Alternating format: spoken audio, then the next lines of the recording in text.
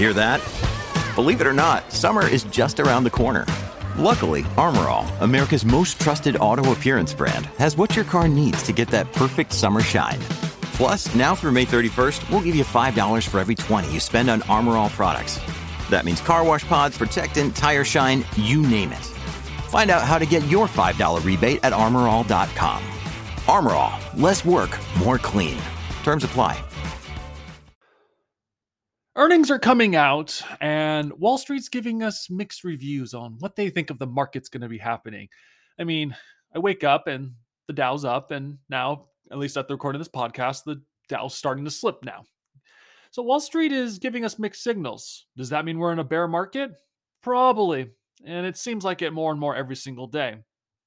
But it's also interesting to point out, too, that even though these companies keep reporting earnings, it's like for how quickly things go or come and go, it quickly disappears of all the excitement that's happening on Wall Street. But there is some news that we have to be able to cover that I think a lot of you would find interesting today. First off, we have some news from Knightscope. Knightscope has officially announced that they've completed the acquisition of Case Emergency Systems. And I'm excited to be able to start on that today on today's podcast when we get to it. Okay. IBM reported earnings and the quarterly projections, and it lifts its full-year revenue forecast, which is interesting because this is the first company that's raising guidance where a lot of companies are slashing guidance. And what could that mean for IBM going forward for the rest of this year? Tesla is on the news as well. Tesla shares are sliding after Q3 revenue misses, and Wall Street's a little jittery on that.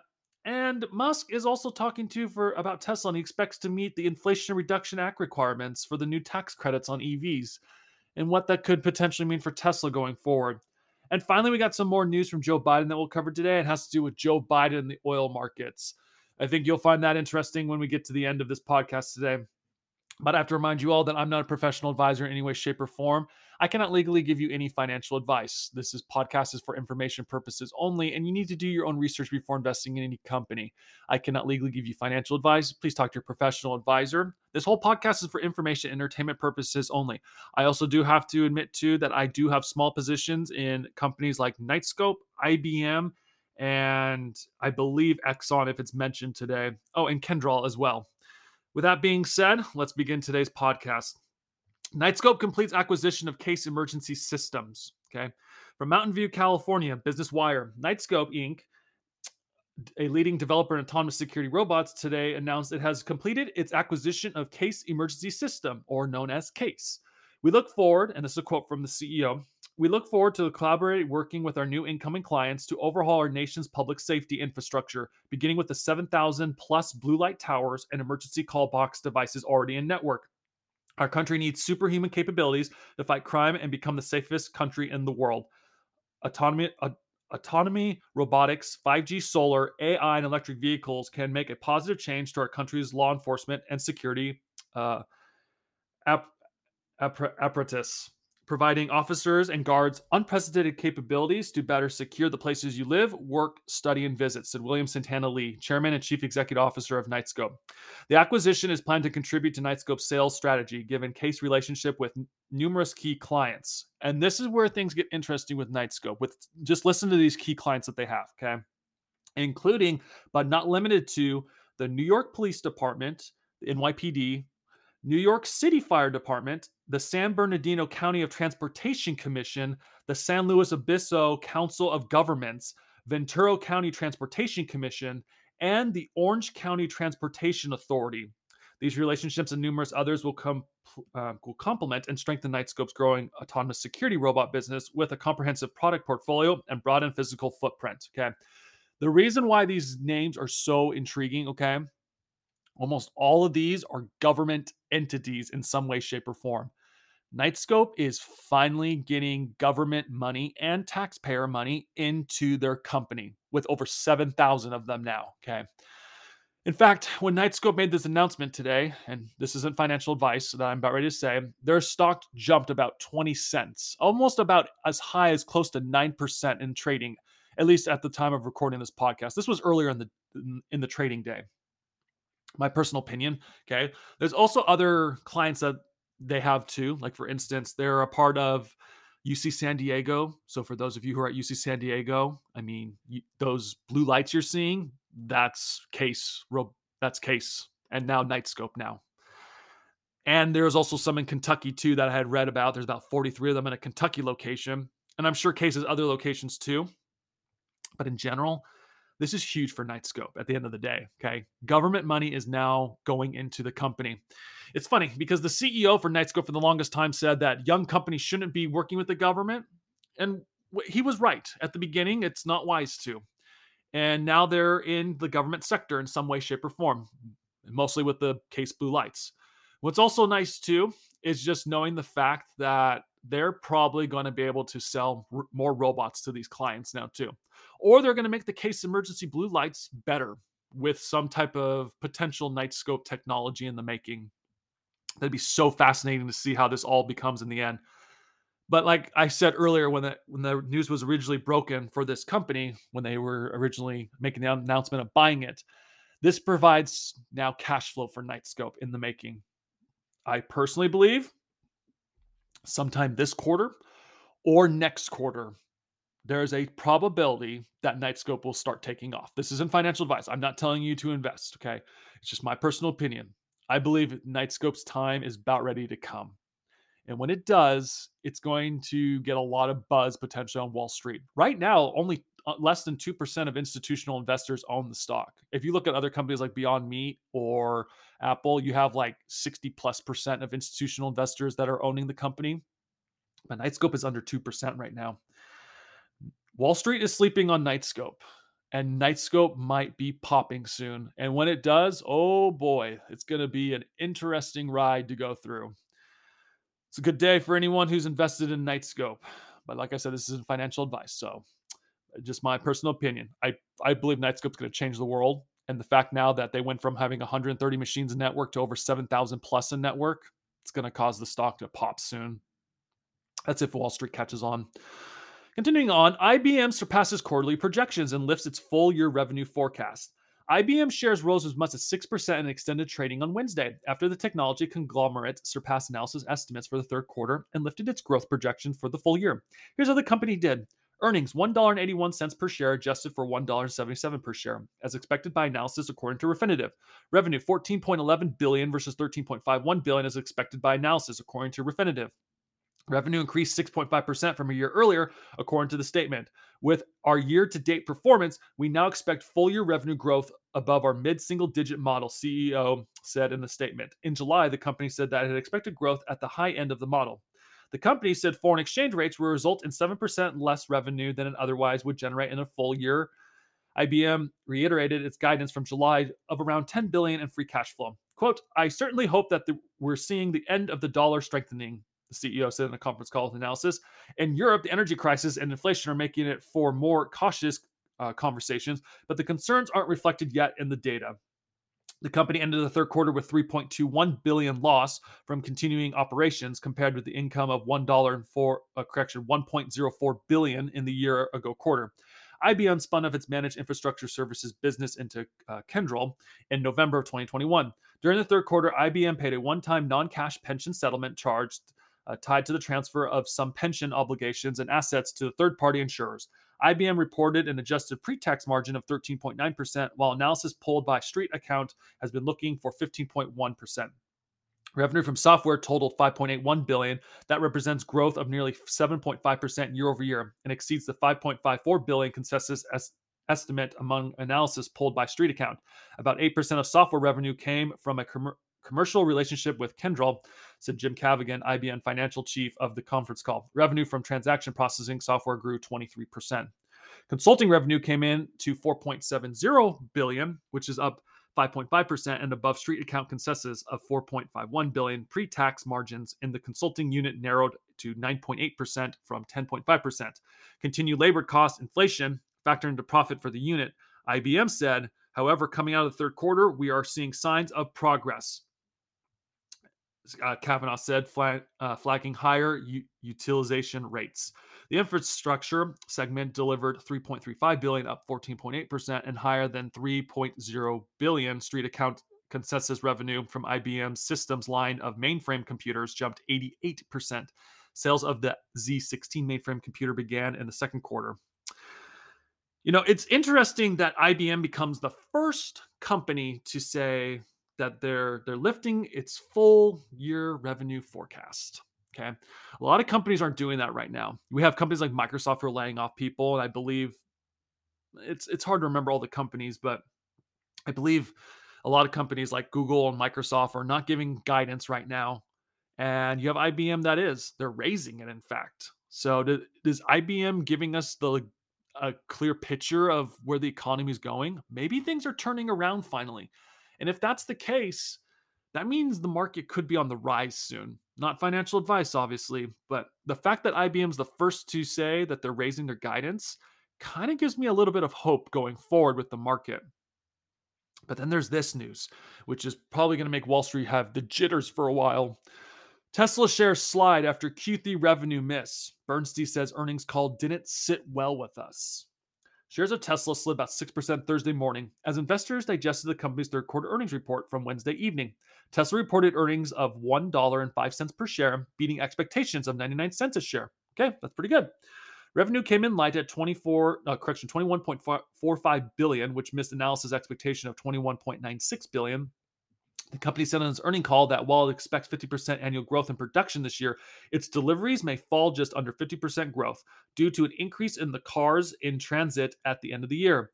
Still, Musk was bullish on the earnings call, noting that the company is pedal to the metal, even with the potential recession looming. Another CEO admitting a recession's coming. That's funny. No, not funny, but he's the next one coming out saying it. I can't emphasize enough, we have excellent demand for Q4, and we expect to sell every car that we make for as far into the future as we can see, Musk said. The factories are running at full speed, and we're delivering every car we make and keeping operation margins strong. Musk's comments didn't persuade Bernstein's senior research analysis, Tony Sacconaghi. Aside from the financials, the earnings call didn't sit well with us. Answers to many questions on the earnings call were curt and almost dismissive, with the CEO Musk instead repeatedly making very bold predictions about Tesla's future and capabilities. Tesla has been like the dream child of Wall Street for a while.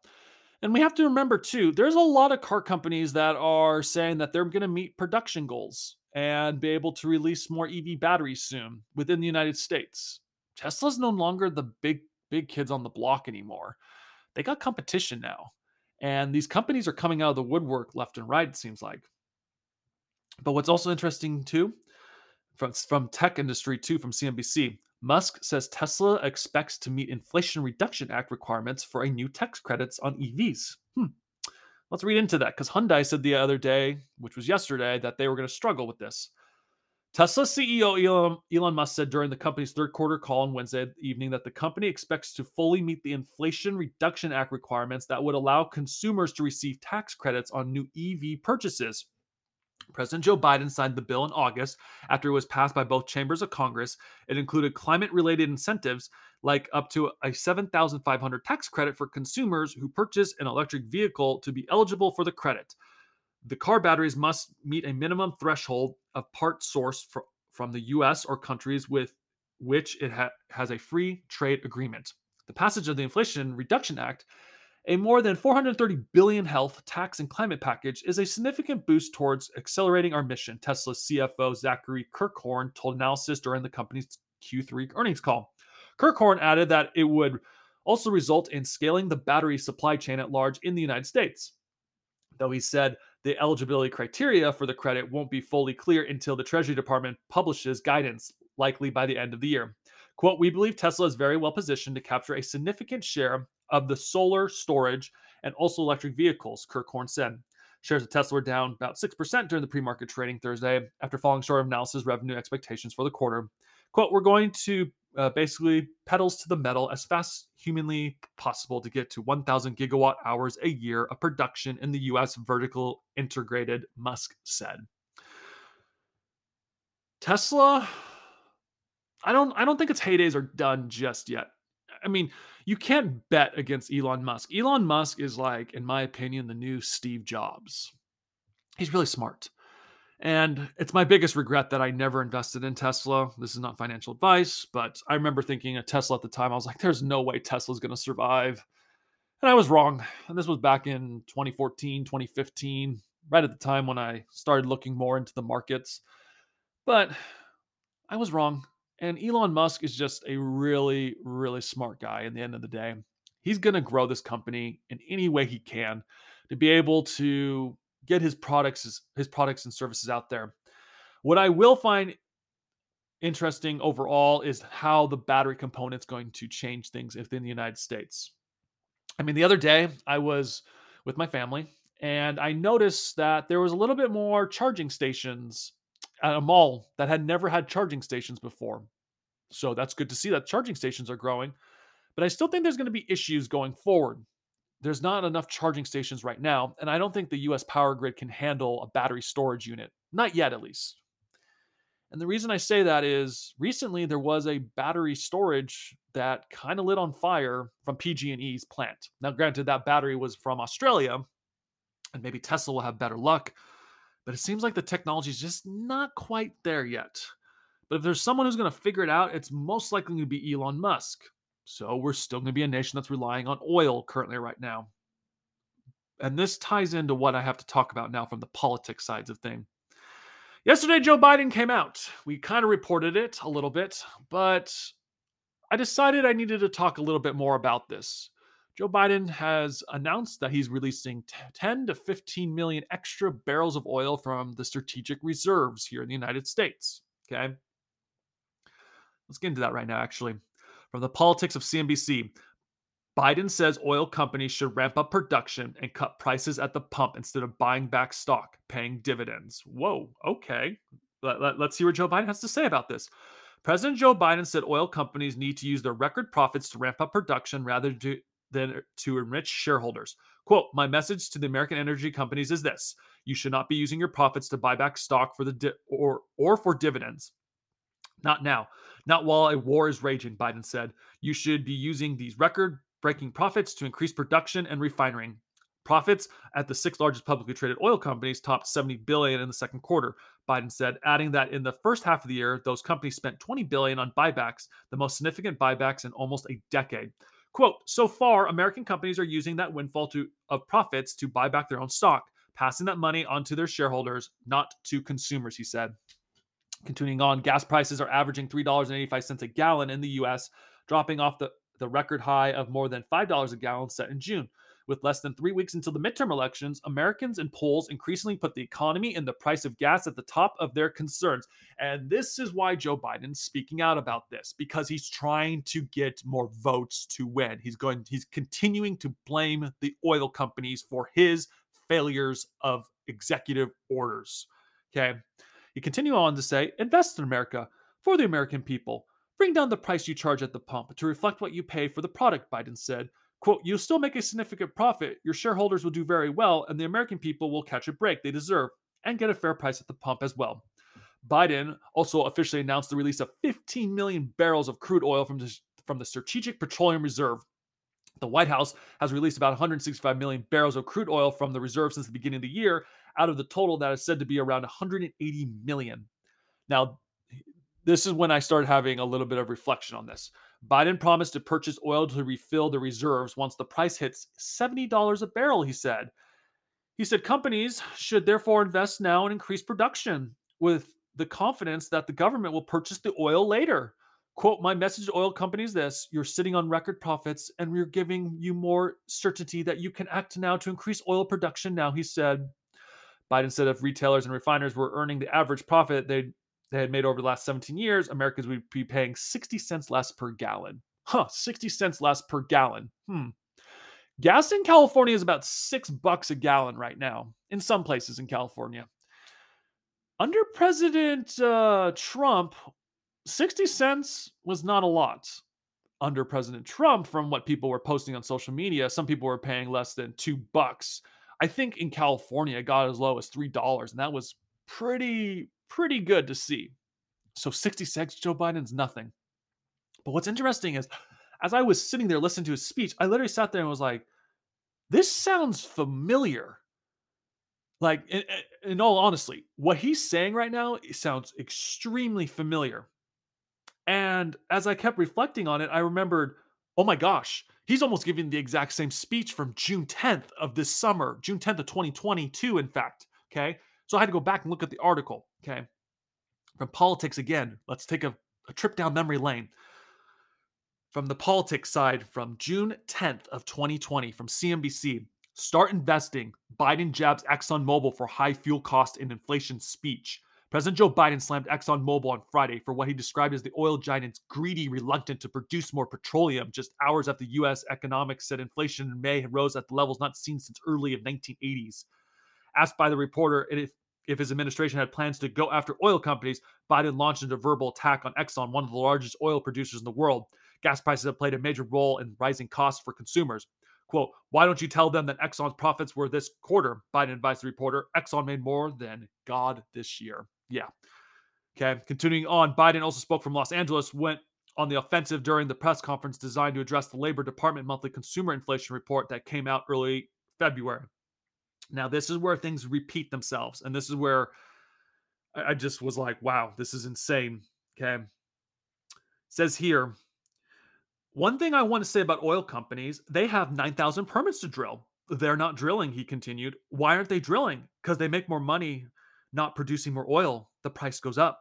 The second, the reason they're not drilling is they're buying back their own stock, Biden said, buying back their own stock and making no new investments. Exxon, the top U.S. oil producer, announced in April it intends to triple the size of its stock buyback program and repurchase up to 30 billion its shares by the end of next year. The total compared with earlier estimates of 10 billion in repurchases. Now it says here the first 3 months of 2022, Exxon distributed 5.8 billion to shareholders, including 3.8 billion in dividends and 2.1 billion in stock buybacks. The president wrapped up this specific directive to petroleum producers: start investing, start paying your taxes. Yeah, well, here's the thing that I have to remind you all: it takes time to build this stuff. In fact, looking into some of this just to figure out of Biden's policies, okay, from Business Insider says Joe Biden's energy policies will prolong the current crisis, oil and gas executives said. This is from April 17th of 2022, okay? A prominent oil and gas executive said in an interview with Fox News, and this is Insider, by the way, okay? He believed that the Biden administration energy policies would prolong and magnify the existing crisis. Joe Biden announced Friday that the federal government would resume oil and gas releases on federal land in a bid to bring down petrol prices. They have hit record highs 70% since Biden took office, with gasoline at $4.07 as of Friday. U.S. Oil and Gas Associate President Tim Stewart told Fox News, and the news policy will compound the problem. We have a short-term production shortfall right now. The security actions that she announced yesterday will push this problem out 3, 5, 7, 10 years. Security Deb Haaland said in a statement shared with the Insider, how we manage our public lands and waters say everything about what we value as a nation. For too long, the federal oil and gas leasing programs have prioritized the wants of the extractive industries above local communities and natural environment, the impact on our air and water, the needs of tribal nations, and moreover, other uses of shared public lands. Okay. And somewhere in this article, if I'm not mistaken, let's see. Oh, here it is. The recent decline in global oil prices came after Biden released 1 million barrels of oil a day from the government's strategic stockpiles for 6 months. The president has come under intense political pressure for fuel prices. And they talk about the releasing more oil. And it says here, quote, we are concerned about his action adds new barriers to increasing energy productions, including removing some of the most significant parcels. And this is where it comes from. It says, Frank, the senior vice president at the American Petroleum Institute, the oil industry largest lobbying group, told the FT the new policy would discourage oil and natural gas investment on federal lands. You know, Joe Biden's been passing a lot of laws. He's blaming them, saying like, "Oh, you have all the lands in the world to drill," but it takes time to build things. You can't just wake up and just say, "Oh, it's built." Okay. Remember, in past podcasts that we've talked about, I mean, it, this is it's just insane. It says, where is it? Here it is.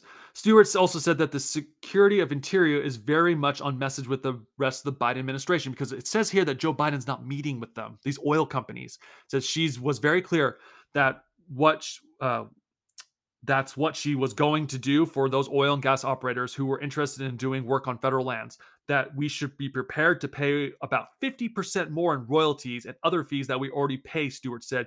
He added that they're only going to have access to 20% of the current acreage they have put forward to the secretary as potential oil and gas opportunities for us. So oil companies don't sound like they're going to be making money if they were to drill right now.